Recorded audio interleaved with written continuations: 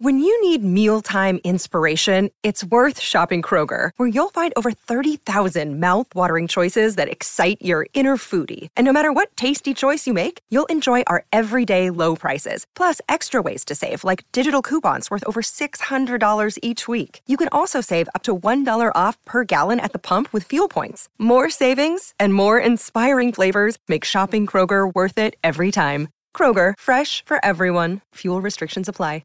Another day is here, and you're ready for it. What to wear? Check. Breakfast, lunch, and dinner? Check. Planning for what's next and how to save for it? That's where Bank of America can help. For your financial to-dos, Bank of America has experts ready to help get you closer to your goals. Get started at one of our local financial centers or 24/7 in our mobile banking app. Find a location near you at bankofamerica.com/talktous.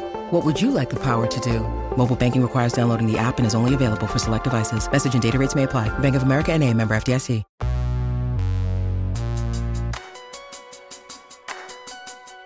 Hey, this is Sam from Future Islands. You're listening to episode 100 of the LSQ podcast.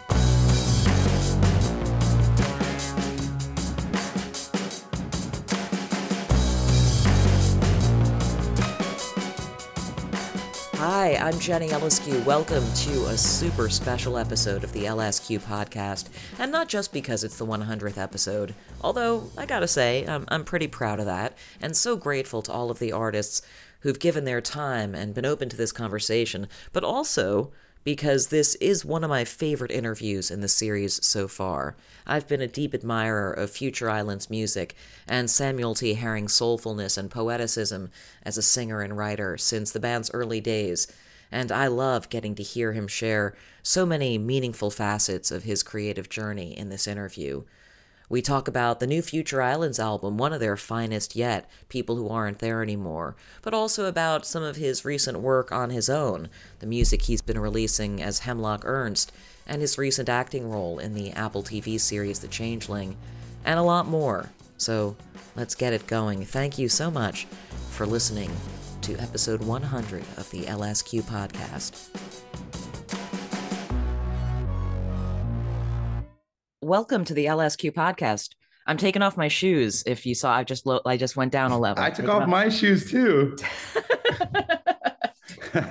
So, the occasion that brings us here on the LSQ podcast is this new Future Islands album, People Who Aren't There Anymore, and I love it. I was listening to it this morning. Thank you so much. And enjoying the fuck out of it. But also, it's been kind of a busy season for you even outside of that. So I want to mention at the outset too, because you just had a Hemlock Ernst project come out this fall as well, which is something that, people who are only casually aware of Future Islands might not necessarily be as familiar with or aware of. And also just, as the acting thing, The Changeling, the Apple TV series, which also we're recording this in December. And so it's just been within these past couple of months that those extra Future Islands things have been going on for you. So I mean, all of that is to say, how are you feeling? How is this season leading up to this Future Islands album been for you?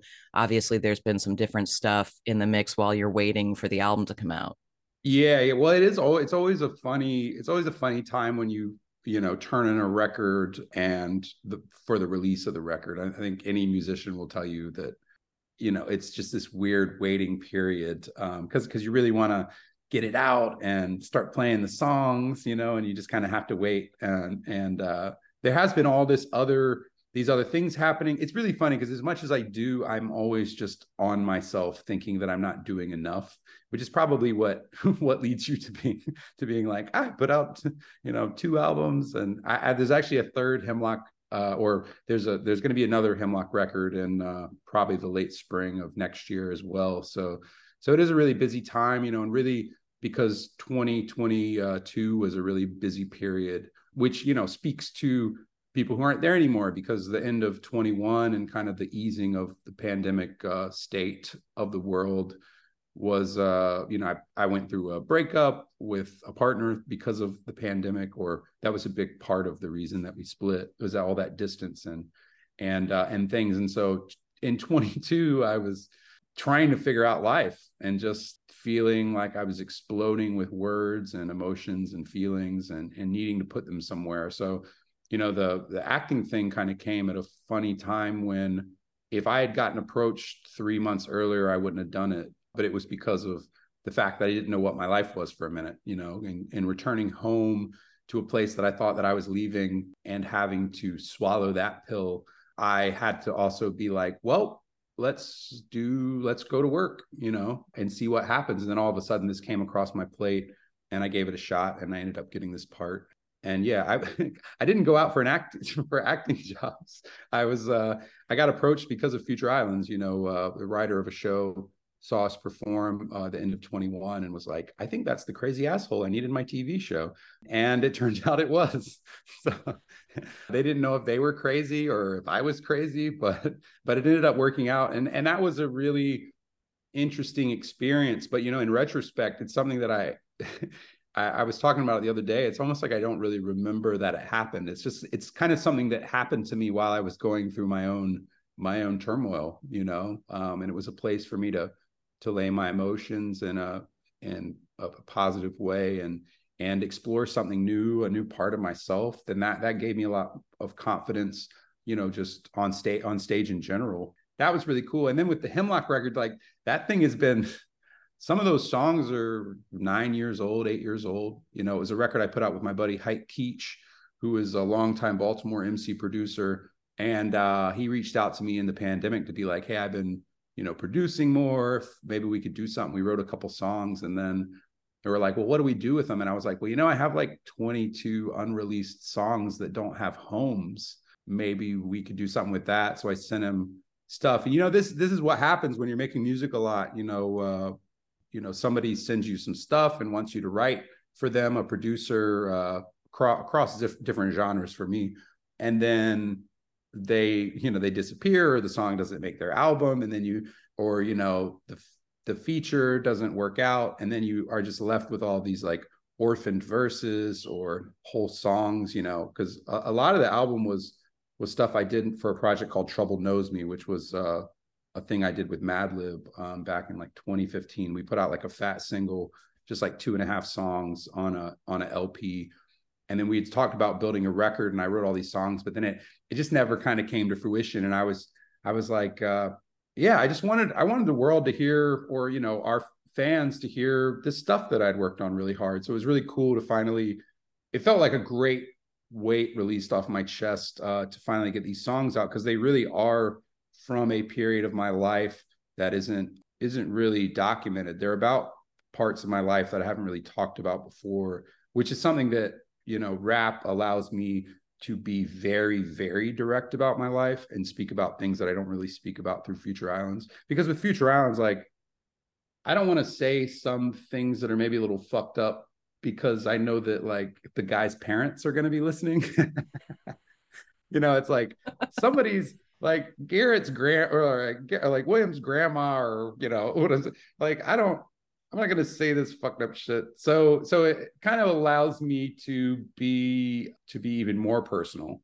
But if you're like a Future Islands fan and you know some of my chronology of my life, because it's very autobiographical in Future Islands, then you can actually listen to Hemlock and get an understanding of a deeper look into some of these things that I've sung about in, you know, it's like you can hear Seasons. The story behind Seasons is on the Fall collection. Like, it's there. You know, the story behind Tin Man and Long Flight, it's on the Fall collection, you know, because the pop form, man, I'm really talking, Jenny. This is how I am.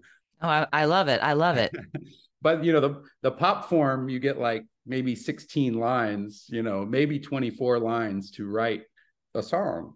And I think within the rap form and prose, using it in a different way, you can really just expand and I don't know, just be more descriptive and get deeper into things, get deeper into wounds and things like that. So yeah, but thanks for mentioning the rap record, because nobody heard it. It came out without a peep, and it's just out there. So maybe hopefully this will drive some people to listen. Exactly. And also, I just think it's interesting. I mean, I'm curious whether you feel like what you said about getting too personal and stuff for Future Islands, like what I'm hearing there, as well as this idea that you don't want to project your more personal things onto the whole group. Whereas when it's just your thing, it's like you can go a little bit farther into your specific zone and not have it need to be as representative of the band Future Islands, which is these guys Precisely. that you've known forever and you know their stories and their families. And but it's interesting that it's under a moniker, it's under an alias, a stage name. Yeah, you got me.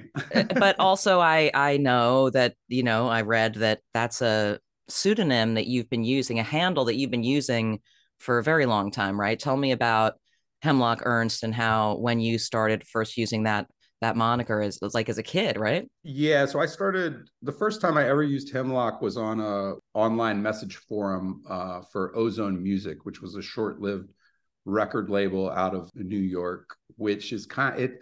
I don't think it was the same people from Def Jux, Definitive Jux, but I believe it was like kind of adjacent to and a precursor to Def Jux as a model. You know, they put out a record that was really is still very influential to me called Tragic Epilogue by this group Anti-Pop Consortium, who I believe are making new music again, which makes me so happy. But a group of three MCs and producers who just kind of broke the rules of what rap could be, you know. And This is like late 90s probably, right? Or so. yeah, late Yeah. 90s and the beginnings of the 2000s. I think the last record they did was maybe like '07. They might have put one out in 2010, but I think it was '07 was the last record. Tragic Epilogue, I think, came out in '99. 2000 is like their debut album, but I think they had put out some things before that. And yeah, they were just doing something different with the art form. It was very, you know, like an aggressive poetry driven, a little bit more like acidic and internal, intestinal, you know, in their form. And yeah, and I like they were just so influential to me as a writer and made me feel free as a writer when I was young. But so, anyways, there was this music board that I used to read, and this would have been, you know, 99, 2000. I used to be on, and people would just put up raps and then kind of critique each other, or like they, you know, somebody would put something and then somebody else would like rap off of it. And sometimes it was more like traditional rap or Ghostface style, you know, descriptive, and sometimes it was more poetic. And I kind of around that time I wrote my first like poem, and I posted it up on the board. And you know, the poem I was but my freshman year of high school, and I was taking Latin because I'm an idiot. That's the kind of kid you were slash are, right? I'm gonna know all the languages and or none, which is the way it turned out. And then you know, so I was learning about like Socrates and the idea that he was exiled for his thoughts, and he could drink the hemlock poison, or he could be banished from, you know, the city that he loved, his life, and he drank the poison. And I was like, you know, my poem is just like, was it suicide or was it murder? And then I signed it like Hemlock, the poet Hemlock. I'm sorry, I'm picking on myself, but I posted this. I'm like 14-year-old kid, and I got props on the board, and it really made me feel good about myself. So I continue to like contribute as I was like learning to write onto this board. And then of course, you know, the label went defunct and the board disappeared and all that. But then so Hemlock became my original writer name.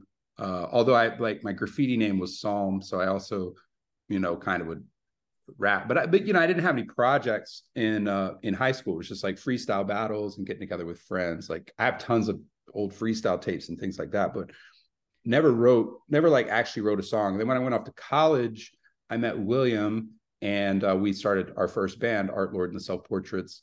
And then Art Lord, I had played this character who was the self-proclaimed German Lord of Art, and his name was Locke Ernst Frost. That's hyphenated, Ernst Frost, which was John Locke, the religious writer, Max Ernst, the surrealist painter, and Robert Frost, the American poet. So it was kind of this character that I had brainstormed, and it was the ideas of like religion and art and visual art and poetry into this character. And so then after Art Lord, which lasted about 2.5 years, at the beginning of Future Islands, I did some of my first, I had some rap projects in between there, between Art Lord and Future Islands, I had a short-lived group called Square Bones. That was a very strange, kind of very much like Anti-Pop Consortium, a strange rap project that was like, what do you call it? The thing that's controlled, the theremin. It was like a micro Korg, a theremin, and an MPC. It was two musicians and then me. And usually I would just write a chorus. Like I would write a song with a chorus, and then I would just freestyle the verses, and then we'd go into the choruses. We probably did like 7 or 8 shows. And then I had a group with my brother called Flesh Epic, like a book made with skin. That was another a very cryptic rap project that was really cool, because my older brother, who, you know, turned me on to not only hip hop, but like all kinds of music, and continues to turn me on to music. And it's really a reason that I got into writing and got into performance, was my brother. So it was really cool to have a project with him for years. It was somewhere a little bit after the beginning of Future Islands where I did my first solo show, like at a warehouse space in Baltimore, just like as an opener on a show, because I had built some songs, and they asked me what I wanted to be billed as, and I was like, Hemlock Ernst. Oh yeah, Hemlock Ernst. So it's kind of a combination of that first writer name and then Locke Ernst Frost. And yeah, it's just kind of one of those things that stuck, because then you get, you know, it would take me another, you know, I put out my debut album at 35, and then it's like that Hotmail account that you make when you're 12 or 13, and then you're still like Astro Boy 420, you know. Yeah, or it spoke to you. It's a pivotal reference for you. It you know, is. perhaps in the way that Seinfeld is for me, or something. I don't know, but going back to a little bit even before that, you know, before you were old enough to be introduced to some of the more interesting ideas, philosophy and art and literature and poetry that you as an adolescent you're introduced to, like what were your earliest kind of creative inklings and the attraction to music that was kind of separate from that more, you know, academic stuff? Yeah, well, I think I mean, if you go far back, you know, the thing that I've always talked about with hip hop in general, for me, you know, I grew up in a town of, you know, 8,000 people in rural North Carolina. There wasn't a way to find music, or there wasn't like a show space or a culture for underground music. And it was kind of the things that my brother would bring home. You know, I grew up without MTV, you know, and these kinds of things too. So, but the thing, the difference is, like, my brother was really into, I remember he was like obsessed with Jane's Addiction, which he brought home to me, but I never really got onto. Like, I got really into his Danzig records, and Primus was like the first band that I loved. And, you know, in a weird way, I think it was because I found it like kind of humorous at the time. And years later, I would listen and be like, this music is crazy. Like, it's really wild that I was like bumping Sailing the Seas of Cheese when I was 10 years old, like, and these kinds of things. But when he started to bring rap records home, in particular, the record was Gravediggers 6 Feet Deep, which was a record of Prince Paul, RZA, Fruitquam from Stetsasonic, and Too Poetic, put together this album that wasn't really like, I've heard about it more from Prince Paul. He did a podcast series with my buddy Open Mike Eagle a year or two ago called What Had Happened Was, and he talks about that record, and it was really interesting to hear him. He's just like, yeah, nobody wanted to put that record out, and then Wu-Tang exploded the world, and then people were banging my door down to get this record that we had made that nobody wanted to put out. And for me, I'm like, so feel fortunate that would happen, because that record is probably the only record that I have ever memorized. Like, you know, my brother, I begged him to like print me the lyrics at school for the album, and I just would pore over them. And through the process of reading those lyrics and learning those lyrics, I, in a weird way, this is something I realized later, I think I started to understand how to write. Does that make sense? You know, I'm like seeing the cadences, and, you know, at the same time, I'm discovering Carl Sandburg and Theodore Retka from like the, you know, my school library has a poetry section that's like 25 books. Yeah. So I actually don't know. Is Carl Sandburg and Leonard, who are those people? Yeah. Well, Carl Sandburg I would say he's probably one of the great American poets. I mean, in a weird way, he's most famous for this really epic biography he wrote on Abraham Lincoln. But he's interesting because he kind of learned, he's one of those Songs of America guys who he worked in the fields and in the factories, and he rode the trains with the hobos, and he would record their songs and their languages and their dialects. And so in a way, he kind of traveled America and brought this. And some of his poetry is very standard in that sense, but there's a certain book called Slabs of the Sunburnt West, which is actually, I have a song, a Hemlock song that's titled that in homage, but where he talks about, the hands of the working America covered in coal. And it's like a giant crumbling, like a giant holding boulders in their hands, crumbling them to dust into the valley of the land. And I'm just like 14, like, my mind is exploding. Do you know why? I mean, you've reflected on some of this stuff, obviously, at this point in your life. Like, do you know why those kinds of things appeal to you? I mean, there's something so very natural about, when you're a child, and that the things that you're drawn to. What do you think is the common ingredient in the things? Is it words? And why do you think sort of that stuff was so appealing to you? Because it does seem like genuinely you were gripped by it. I have no idea. And that is the funny thing, is that it is, and I've got therapy on Monday. I need to make a note.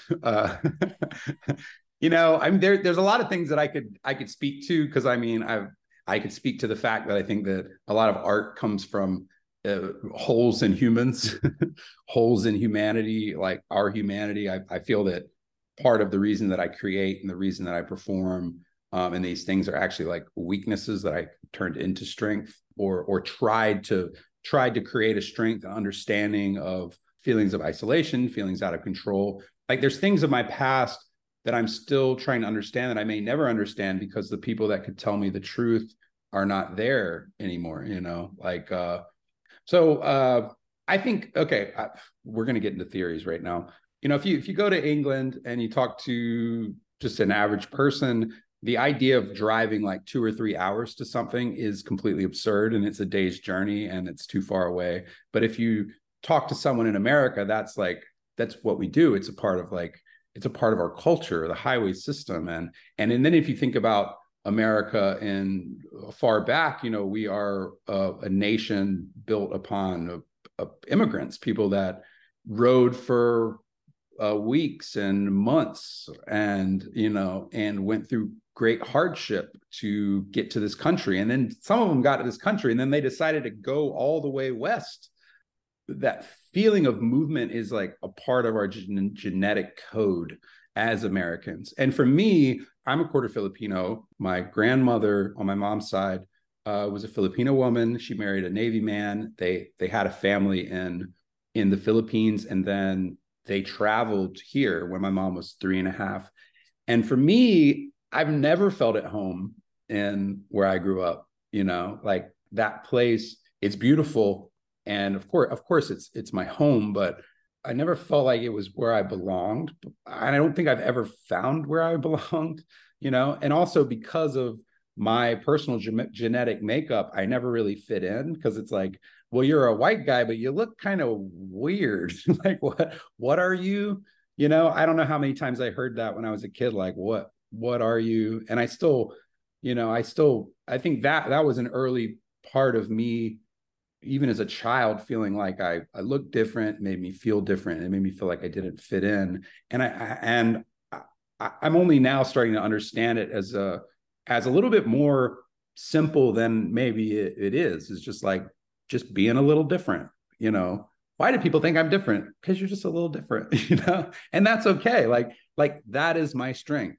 That is my strength. That thing that I thought is my weakness, that makes me feel isolated, that makes me feel like I don't belong, that makes me feel like I have to prove myself to be in a room, or I have to do something to be allowed into a place, is actually the thing that allows me to be my own self and to be my own person. So I don't think it's a particular thing or an understanding. I think maybe with Sandburg, I think I was really drawn to this traveler in him. And, and it makes sense since that's like kind of the first thing I brought up, but this person who wanted to hear the songs and understand the land, and with Retke, it was a little bit more, it was the way that he spoke and the way that he laid out his lines. If you read a great Retke poem, it rhymes the whole way until the last line, and it makes you go, ugh.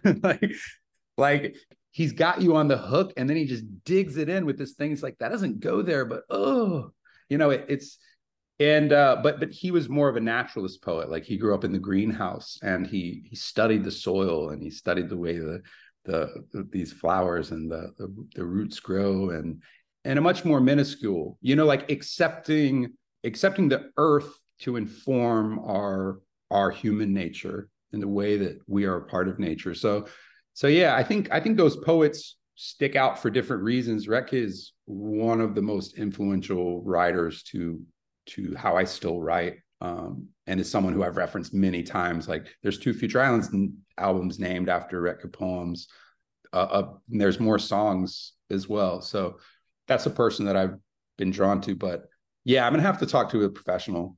But it's also something as even smaller than that is that choosing words. Yeah. That you like choosing the right words. You like looking for a way of saying something. That image that you mentioned earlier from Sandburg of the grab at with the fists of, And so when you started to tap into that, when you wrote the poem that you posted on the message board or whatever, like, did you become obsessed with it? Like, what happened once you started writing? What was kind of the journey of like just refining that and really just embracing it as like a craft that you were starting to learn?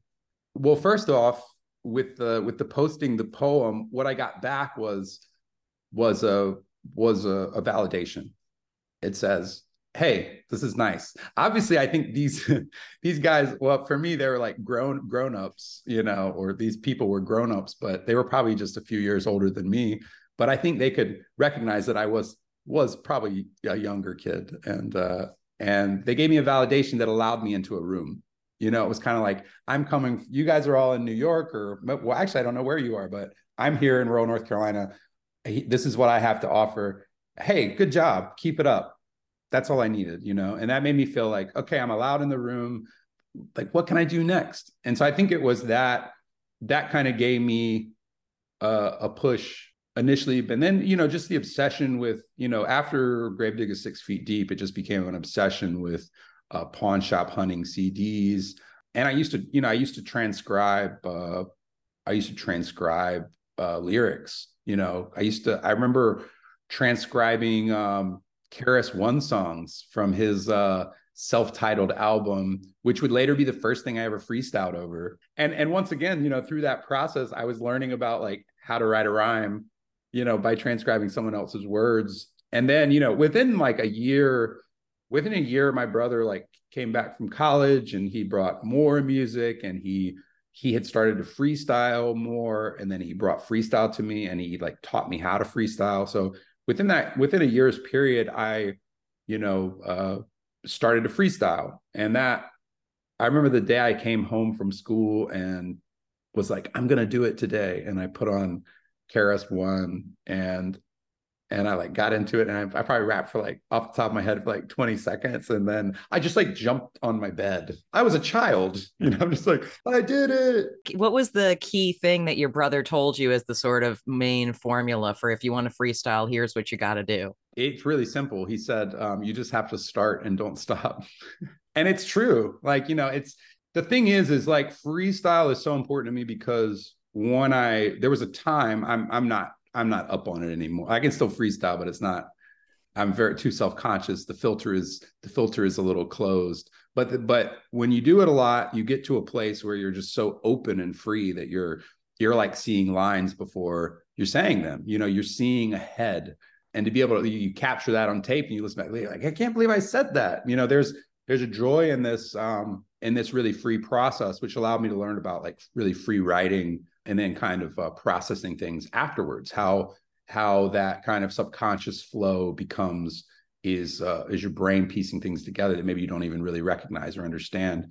And then I got really interested with that. So there was a lot of things, but yeah, my brother was just like, you just have to start and then don't stop, because you need to not be afraid. And that's the thing. Like once you kind of break that wall, you open something in yourself to feel free. And you're connecting with things that are like really outside of yourself in this beautiful way. I mean, it's hard. I mean, it feels, especially back then, it felt so, I hate to use the word, it's a cosmic stew. But yeah, like, you know, and of course, you know, when I was a 14, 15-year-old kid, the thing that I was rapping about was like way over my head, the cosmos and nature, and, you know, this, you know, it was very like hippie style in the sense of like this connection to nature and the mountains and the rivers, and you know, I am a part of all of this. You know, I used to, you know, I didn't just used to tag Psalm. I used to tag Psalm the Prophet, which is hilarious to me that I was like a 14-year-old kid calling myself the Prophet, because that was, you know, that's who I was. I was like, I am this whole newborn thing. And the thing that this art form gave me, hip hop, and then I was learning to write, I was writing poetry at the same time, was it gave me a voice, and it gave me an identity that I didn't really feel that I had. It made me someone different than the people that I was around, and not in a way where I was like, I feel different than you. This is something that I can do that sets me apart, that makes me feel strong. And especially with rap as an art form, it gave me like an armor against that world that didn't understand me, because it made me feel like I'm strong, and I can speak these really deep things about myself and feel strong about it. That's what I was getting out of rap that was important to me, was more about like stories of struggle told from points of strength. That's like what KRS-One gave me when he was just, you know, talking. I mean, he's like rapping about being homeless essentially, but that drive, it just gave me strength. And it also showed me, rap music showed me a world that I wouldn't really know about. Or like one of my favorite records of all time across genres is Goody Mob Soul Food. And just like hearing about, and that's an album that's all about, you know, the struggles of where they grew up and how they grew up, but the soul that's in it, it's just so deep, and the writing, it just cuts so deep. Like it still hits me this day. And to be able to create something that's that classic, that really captures an emotion, I mean, that's still my goal. You know, that's still my goal as a writer. Which, you know, I think it's always funny to people, like Future Islands fans. They're like, what do you listen to? Like, you know, I'm just listening to rap music. You know, this is poetry to me, you know, and it speaks a lot deeper to me than like the things that I would hear on the radio when I was a kid. And, you know, my MTV got shut off when I was like probably 7 or 8. So, well, I mean, you know, because I grew up playing sports, and then that was kind of, you know, when I was like 12, 13, I was like, is this my identity that I play sports? Because I'm not, I mean, I realized like, I'm not going to be a professional athlete, you know? And then I was like, maybe I'll smoke some of this weed and see what happens. And then I'm like, I think I smoke weed. You're like, Socrates, fuck. Yeah. Fuck soccer. I'm into Socrates. How did it evolve into being able to see what you were doing with music as like in the band format? Like, you know, how did Art Lord and the Self Portraits, like how were you persuaded to start singing and to do music in a kind of a different feel? I mean, that's it's something I've always joked about, because William, you know, me and Garrett went off to college together, and then me and William met first or second day of classes, and just immediately there was like a spark of inspiration and creation between us that we like recognized. And then we like were, you know, within a week we were talking about putting a performance art group together. And, you know, William expressed that he really wanted to start a band, and I was really against the idea. Like I was like, I'm not a band guy. Like I'm not really into bands. I want to find a producer to make rap music with. And then William shared with me like this crazy CD that he made when he over that summer before our freshman year of college, that was called Computerness. And it was like a 30-track album on one of these, like, what is it, like a 3 or 4 inch CD that they like would hold like 22 minutes of music. He gave me one of these CDs with handmade art, and I listened to it, and it sounded like Kraftwerk made an album on an old Apple computer and then just like set it on fire. And I was like, this is the coolest thing ever. I think I can rap over this, you know? Like that was my thought, was like, this kind of has a beat. And then, you know, we were talking about a performance art piece. And then it kind of became, you know, the thinking that music could be the medium for that piece and kind of like ground it. So we could, you know, we could do our performance art at like a party. We need a venue to do these performances. Like we can do them on the street, we can do them on campus, or we can do them at a party.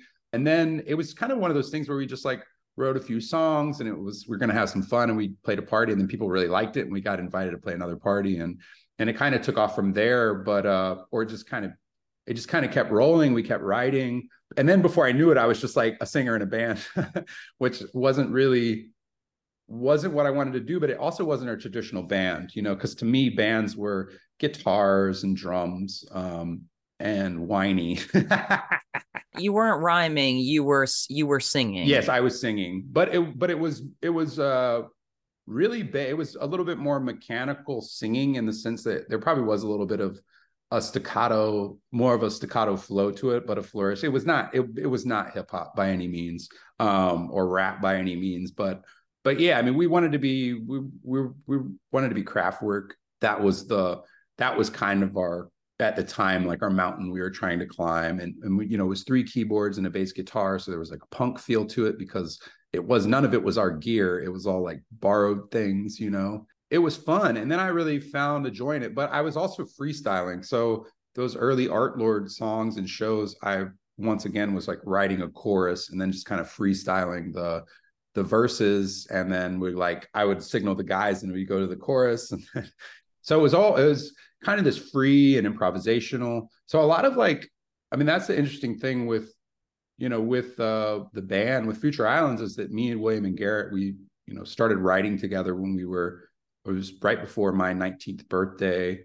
And, you know, Garrett had never played a keyboard before. He was a guitarist, and William had never played the bass before. He was a guitarist, and I'd never sang before, like in a band. I could sing. I knew I could sing. It was something that I loved to do when I was a kid, and singing with my mom and stuff like that. And but I wasn't ever in like choir or you know, or things like that.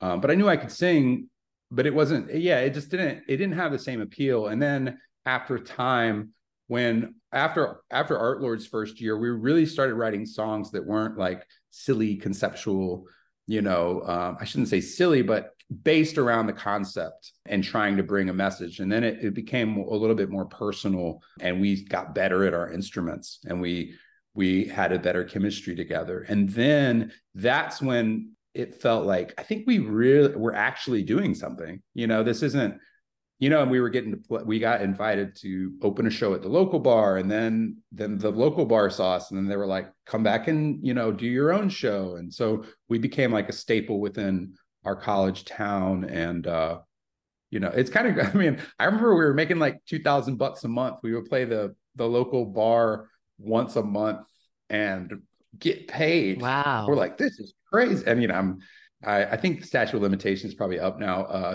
20 years ago.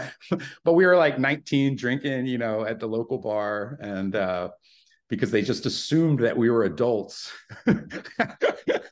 because we're selling out the place. We're like, we're children. We're still children. Close enough. Yeah. Close enough. So it was like, I don't know, it kind of really naturally came about, but I think that the improv side of singing for me is you know, informs the style, my personal style. Although, you know, because I feel like my style is like draws from a lot of soul and Motown, as well as like, you know, Morrissey. But it's all like, it's once again, you know, like I'm a hip hop head who got into this. Garrett was like a metal head who got into this. And like William really is the 80s kid who wanted to make an 80s band. And I've always joked, William won. William essentially got what he wanted. Yeah, it's crazy that we're still here. So obviously it started strong. I mean, and then by the time you're Future Islands, you know that you can write together and that it's a good that it's a good unit and that there's something new to do with this combination of people. But beyond that, when did you feel like it started to get good? When did you feel like Future Islands was hitting a stride, and that you personally were like, I know what I want this persona to be. I know what I want this project to be. It was really when we first got to Baltimore. So that was in January of 2008. I got to Baltimore. William got there around November of 2007, and then Garrett got there about June of 2008. Initially, I called William one day in 2007 and said, sometime around the beginning of 2007, and said, hey, I don't think this band is going anywhere, and I am tired of just playing the same. Because these things are so layered. I had left Greenville, North Carolina, where we went to college, because I had a really bad drug addiction. And I went back to my parents' house and told them that I was, a coke addict, and I needed for them to take my phone and my keys and like hold me hostage so that I could get clean. And they did. And they helped me through a time. And then I moved like as far across the state of North Carolina as I could while still being in the state of North Carolina. I moved to Asheville, which is about 5.5 hours from Greenville. And so we would continue to play like over that year. So I left just like 4 or 5 months after Future Islands began. And then I was living across the state in Asheville, trying to live a healthy life, working and supporting myself for the first time with a partner out there. And then we would play, every few weekends we would do like a 4 or 5 show run. But we weren't ever writing new songs because I wasn't around. And it just kind of, that year felt really like a down year. And I was missing the excitement. And I felt like, well, I've failed out of college. I have no skills. I'm like a recovering addict. And there's only one thing that's like been there for me, and it's music. Like music's the only thing that's still there. And there's still like that I think about that brings me joy. And there's like a potential in my life. Cause I just felt like the ideas that I had of my life when I was 18 were all gone. I had like squandered them, or so I felt. So I called William one day and said, hey, I think I'm going to move to Baltimore and start a new band.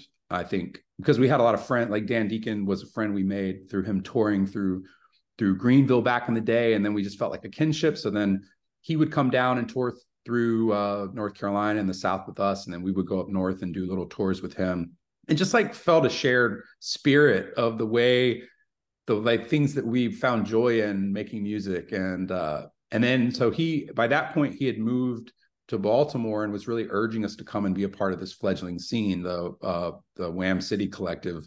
And it was all of our friends. Nobody was like crazy successful, but everybody was in bands that played all the time. And they were able to create and work like a day or two a week and get by, and then go on tours, and I was like, that's what I want to do. So I called William and said, I think I'm going to move to Baltimore and I'm going to start a new band because this is what I want to do. And then William's like, I think I want to do that too. Let's start a new band. We're like already in a band, like, cool, let's move to Baltimore and start a band. So then, William beat me up there and then I went up. So anyways, Garrett went through a breakup and then we like convinced him that everything was like amazing in Baltimore, and he moved up. But the thing was like, so when Garrett got there, we didn't have a drummer. It was the three of us. We already had one band that failed. Art Lord had failed and the band ended. We started this band, but then I left town. There's always somebody to blame, essentially. You can always be like, well, if so-and-so would pull some weight or, and that's not fair because we're all just kids, but it's just like, there's nobody to blame. Like, do you want it? I want it. Do you want it? And it was kind of like where we all linked up. Like, we're all here for a reason. We all came to Baltimore to make this music our life. And within the first few weeks that Garrett was there, we wrote An Apology and we wrote Long Flight and we wrote Tin Man, which were all like staples for our second album, In Evening Air.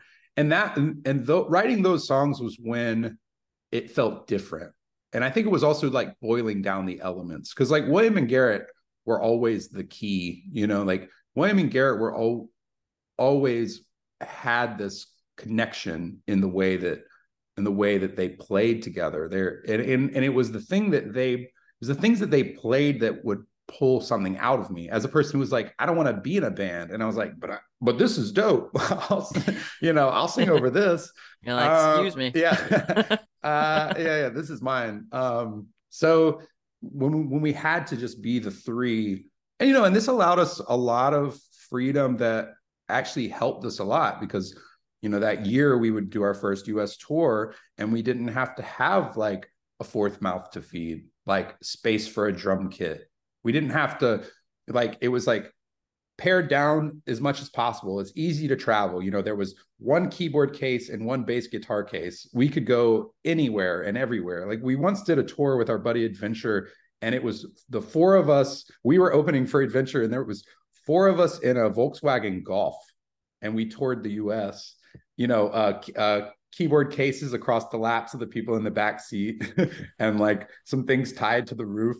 We lost our roof bag in outside of San Francisco one day on the highway, and we had to turn around and get it. And I mean, the ability to put, two bands, like a whole tour in a Volkswagen Golf is kind of amazing. Also insane. We were insane people. But so we wrote those songs, and then we went on the road from July of 2008 until November of 2012, like 4.5 years. We played almost 800 shows. And over that time, we would also, we wrote in Evening Air and then recorded it. And then we wrote On the Water and recorded it, all while touring and touring and touring and touring. So like that time, that 5 years is really like the galvanizing period of what the band is, and still exploring, like what are we capable of, Yeah, and so then all of those forces and efforts coalesce leading up to Singles. Then, were you did you feel like before that album had the impact that it had? Did you feel like, oh yeah, this is a really good one, this album is going to take us somewhere else? Yeah, we really believed in that record. I mean, in a weird way, it's so vastly different than the record that preceded it. In a way it's when I look back, it's a really interesting movement. I mean, a lot of the reasons that it's funny, because On the Water got pigeonholed as a concept album, and that bothered us because a lot of the reviews for it were that it was like the concept wasn't fully realized, and we're like, it's not a conceptual album. But somewhere along the press for the record, it got put out there. It was a conceptual album, and that kind of got picked up. So then Singles was a concept album, and the concept was, this is not a concept album. And the concept was, there aren't going to be like, in our first three albums, there's a lot of like not interludes, but interstitial music, or like things like tails to songs, like that are field recordings and things like this. And with Singles, and we were like, no, we want each song to be its own story, its own, just its own single. Like this is a group of songs. This is not a journey, which was a thing that we have tried to create in the past, which on, this new album, People Aren't There Anymore, is back to a journey album. It is a movement through space and time of a person going through the world and understanding it. Me, really from my own biographical info. But yeah, like with Singles, we were trying to really boil it down precisely, and boil down these songs to like their strengths. But we'd never really done that before, because we'd never had time to write a record, because we'd always been, the way we used to write albums was we'd be on the road for a month and a half, and we'd get home and we'd have about 3 weeks off. So we'd go and we'd write a song or two, and then we'd go back on the road and we'd play those songs. And sometimes they'd last 2 shows, and sometimes they'd last the whole tour. And if they lasted the whole tour, then they found their way into the set. And then we'd get home again after that month and a half, and we'd write a couple songs, and we'd take those out on the road. And then after a year of touring, there'd be 5 or 6 of these songs that were like really well honed on stage, that we already saw that really worked. And then we would take those into a studio, a friend's living room, where he set up studio equipment. And we would record those songs while writing the rest of the album. When we made singles, we had kind of hit the wall at the end of 2012 after like 4.5 years of straight touring. And we needed a break, but we also could afford a break for the first time, because at the beginning of that in 2008, we were making like 10-20 bucks a night, playing in Kansas City to drive to Lawrence, and you're just like you're putting 20 and 30 bucks together at every show just to make the shows. You're not making anything. And then by the end of it, we were actually able to come home and like pay our bills, but it was that long process. So by the end of it, we felt that we already felt like we made it. I mean, that was the thing, was the goal was always to live off the art. The goal was to be able to make the albums and play the shows and feel like really that we were earning our keep, like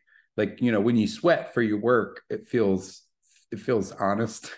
It's like, I used to work construction, and there's like a pride and like, I ain't getting paid shit for this, but but yeah, just coming from a hardworking background, just putting in that work. So at the beginning of that, it was the hope that we could achieve that. And then by the end of 2012, we had achieved that. And when we went to make singles, that was a really freeing experience.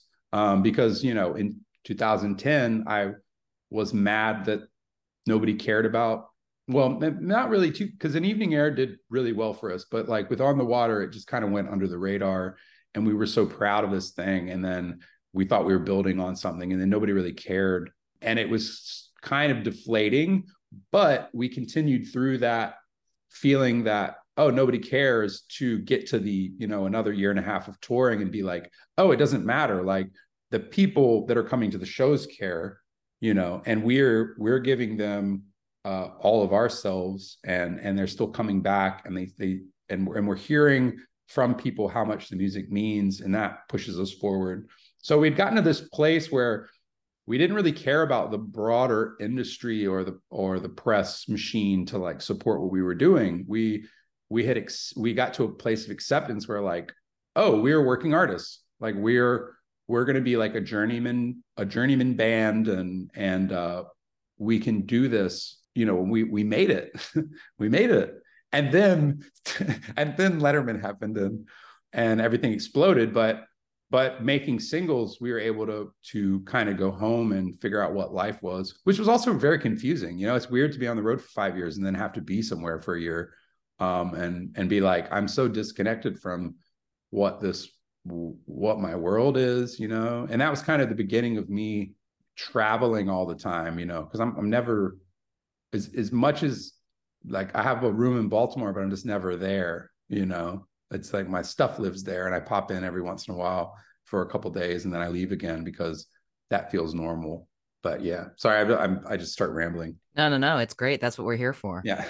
So, I mean, but it sounds like some of it, you're a journeyman band, and going back to the Sandberg thing and the traveling and the inspiration from kind of getting to see these places. It sounds like what you're saying is that going out on the road playing shows has always been just a part of the mission of the project, because not all bands do the road thing that hard, or no. they only do it because they have to do it, but they hate it, or it's not something that informs their creative process as much as it is a campaign for the album or something like that. Oh, do yeah, you still precisely. feel that? Do you still feel that way about touring, that it's sort of part of the artistic kind of, it's woven into what the band is and who you are as an artist? Well, I feel completely different about touring than I did, 5 years ago, and the way I did 10 years ago, and the way I did 15 years ago. Like that's definitely an ever-changing thing. A thing that really happens I don't want to say, I used to think it was unfortunate. What happens is that, you try to make your art your life, and then it becomes your life, and then and then it's how you support yourself, and then it becomes your job.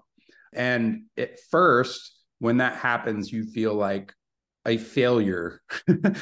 Even though you finally accomplished, you're also like, well, now I'm not a true artist because I have to work, that it's not for me anymore. It's for everybody else. And then if you get past that, you say, oh yeah, it's for everybody else.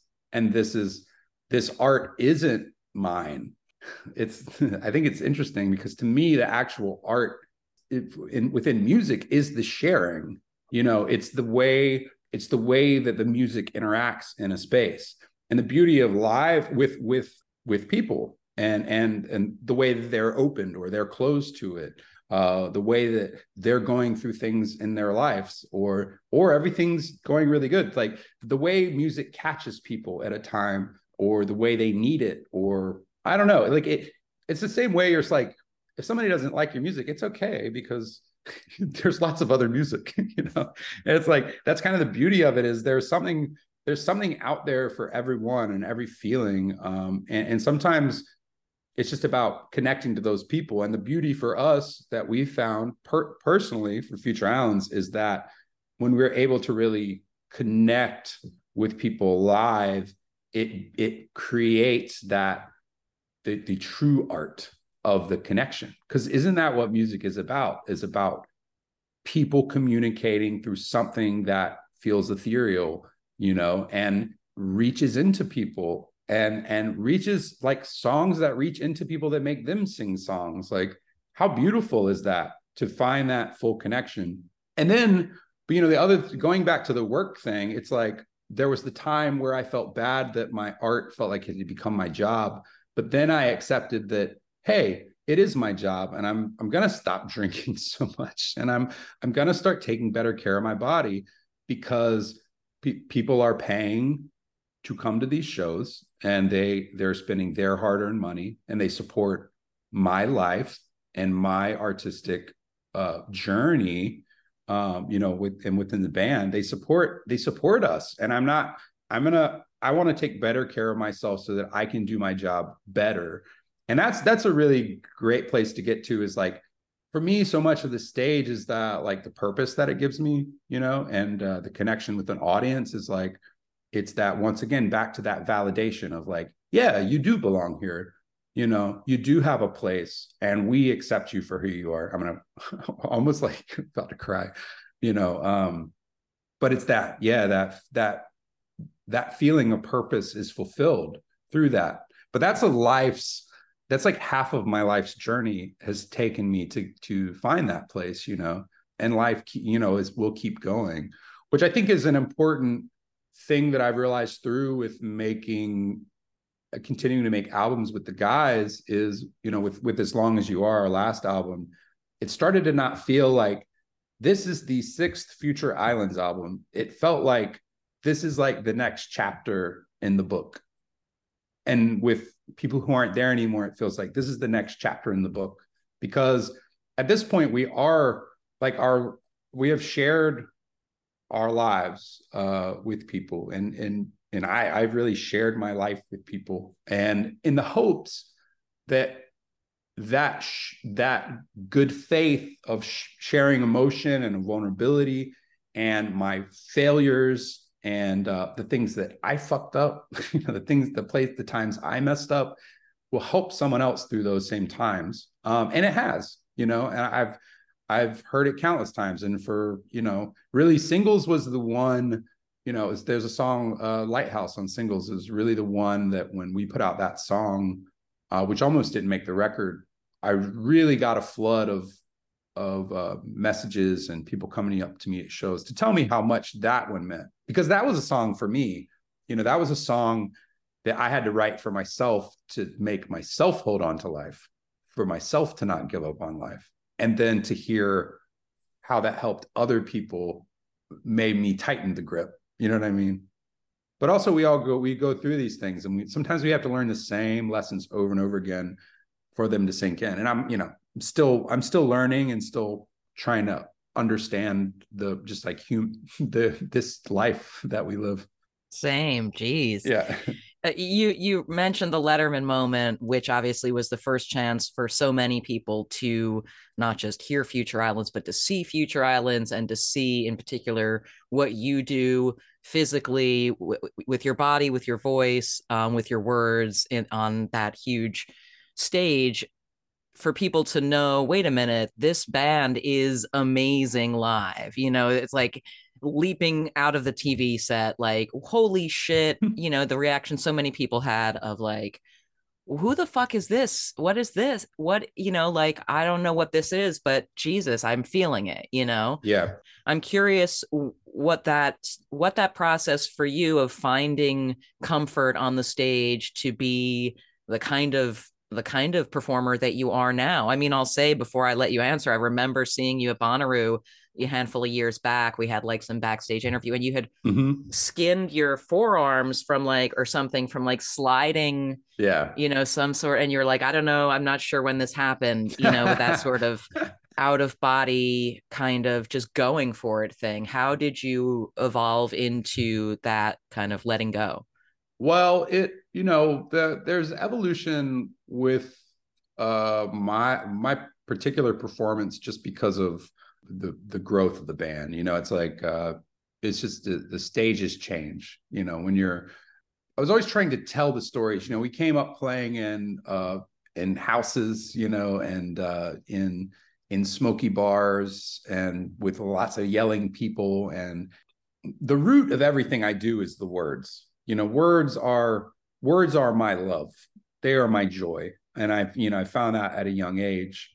And the thing is, when you write a song that means a lot to you, it's really easy to perform it emotionally. If you write something that maybe you don't want to share, just the act of sharing that, it shows in all of your body, it shows in your face. And I have a particular way of performing that's probably more driven by like watching James Brown and Elvis as a kid, and then like discovering Ian Curtis and like seeing freedom, or being unafraid, the beauty of dance or the lack of true dance. If we talk about Ian Mysticatus. But for me, like in those early days where I had these words that I believed in so deeply, and then I'm singing them to a bunch of people who are, chugging beers and having a good time and smoking, I had to perform the songs. I had to use my hands and my facial expressions to try to show what I was singing about to people that couldn't understand the words. And then that became something that, I would be like, okay, I have to go into that place to tell the story. And then, so that was something that I was learning about myself through performance. And then, as the stages, well, also what happened, because that was Art Lord. And then with Future Islands, I had to remove this costume. I had to remove this, this fake accent and all the things that I was allowed to hide behind. And finally, for the first time, be Sam, and I had to be who I was. And that was terrifying. I remember that first 6 months of Future Islands, I was kind of freaked out because I wasn't able to hide behind and say like, this isn't me who feels this way or feels isolated or different. And I can sing these songs and hide behind this thing. I had to be like, no, this is how I feel. And that was really, as simple as that time was, and uncomfortable. And, this is right as I was like getting clean and, trying to put my life together, which probably added to that discomfort of like, or the depth of that search, which is like, who are you, man? Like, where did you go? You had so much joy just a few years ago and you knew exactly who you were. Now you don't know who you are. And so I was not only taking off one mask, I was taking off this other one that I had put on at the same time. The first song we really wrote for Future Islands that connected me to that is a song called Old Friend off our first album. And that was a song that was written while recording that album over 3 days. We wrote Little Dreamer, we wrote Old Friend, and we wrote a song called Wave Like Home, which was the title track. And Old Friend is literally about me starting to feel like a normal human again, who has a creative line running through them. I whisper the tongue like an old friend. I see myself in the mirror and I actually see myself again instead of seeing a person that I don't want to see. And I'm starting to feel the fire in myself again. This is after, being clean for about it was just over a year at that point.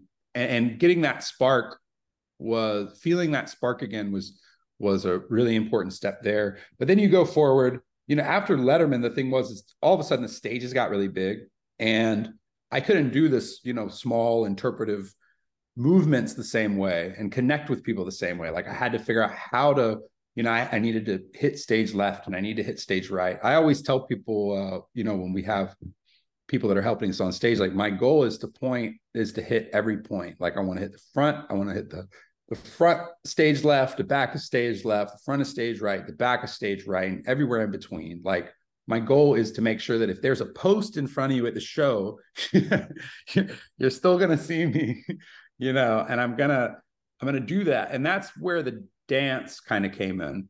And because, you can walk from you can walk across the stage, or you can dance across the stage, or you can punch across the stage. You can kick across the stage, and you can slide on your forearms across. You can slide.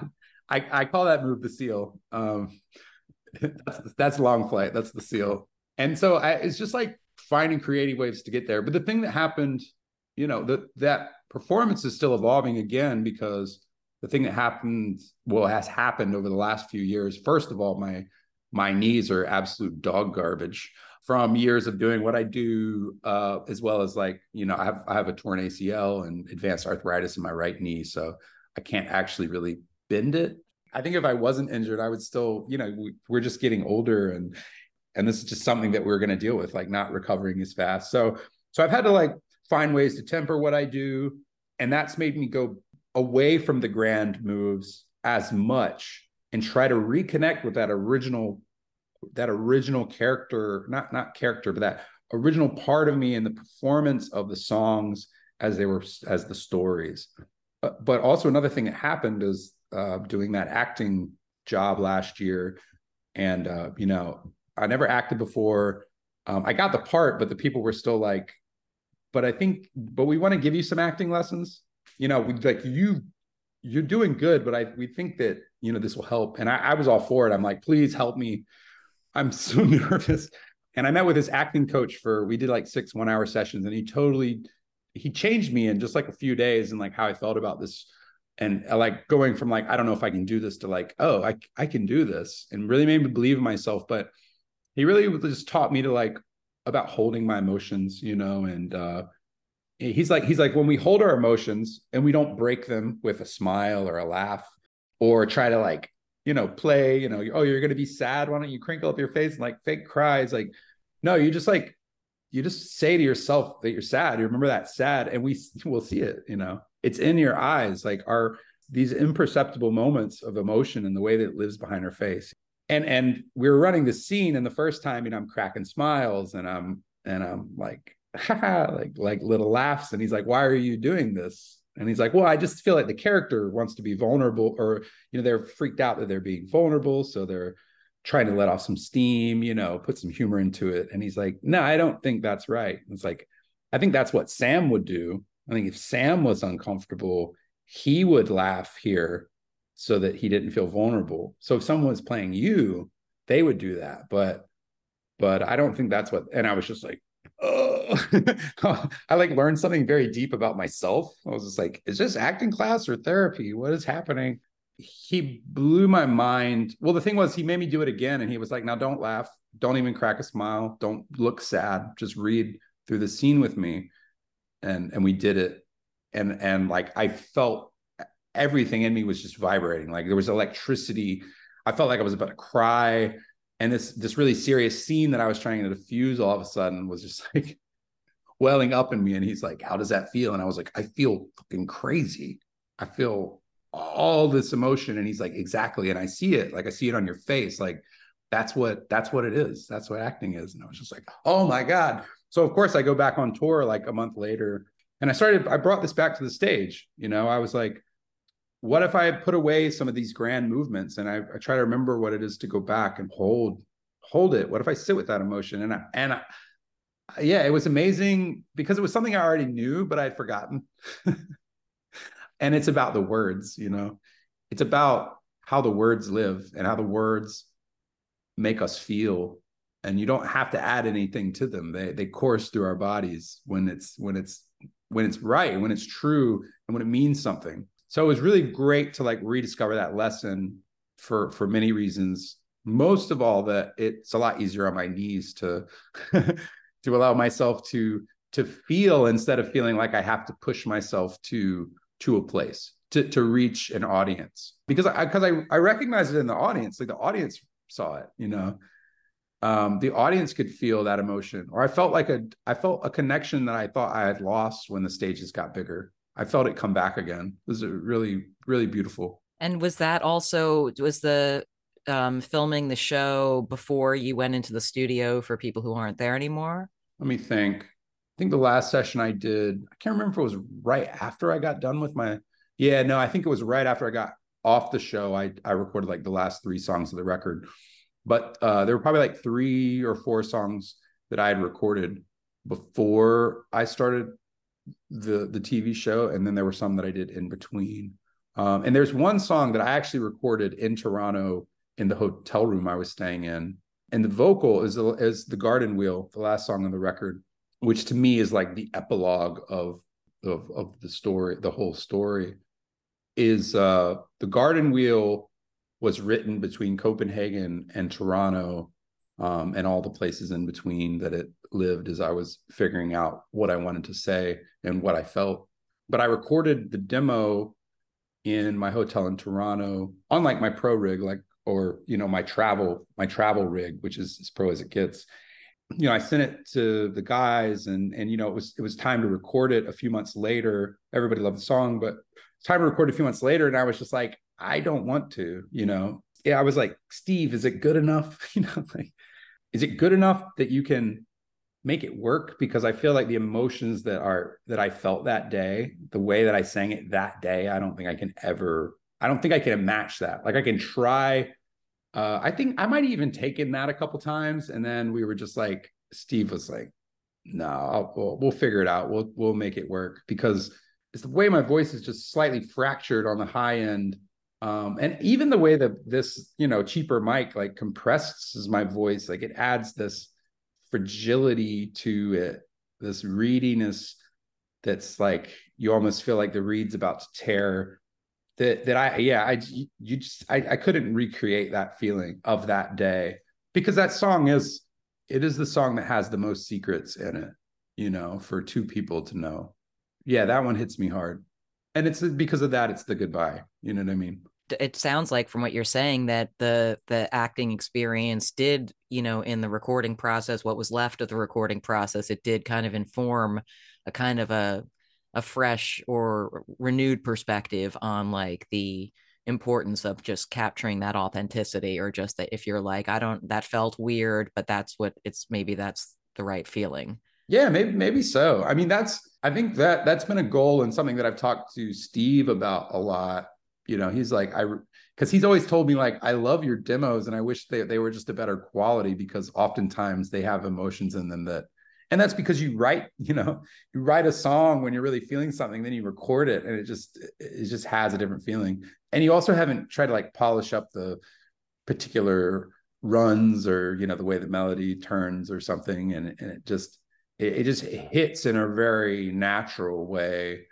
That's just different. It just has more of a weight to it, because you're still learning that, or you haven't learned the emotion yet. You're processing as you're recording, and finding things that, you go in on a Tuesday morning, 5 months later, you're sipping a ginger tea and you're like, all right, let's do some takes. I thought you were going to say sipping on gin and juice, but no.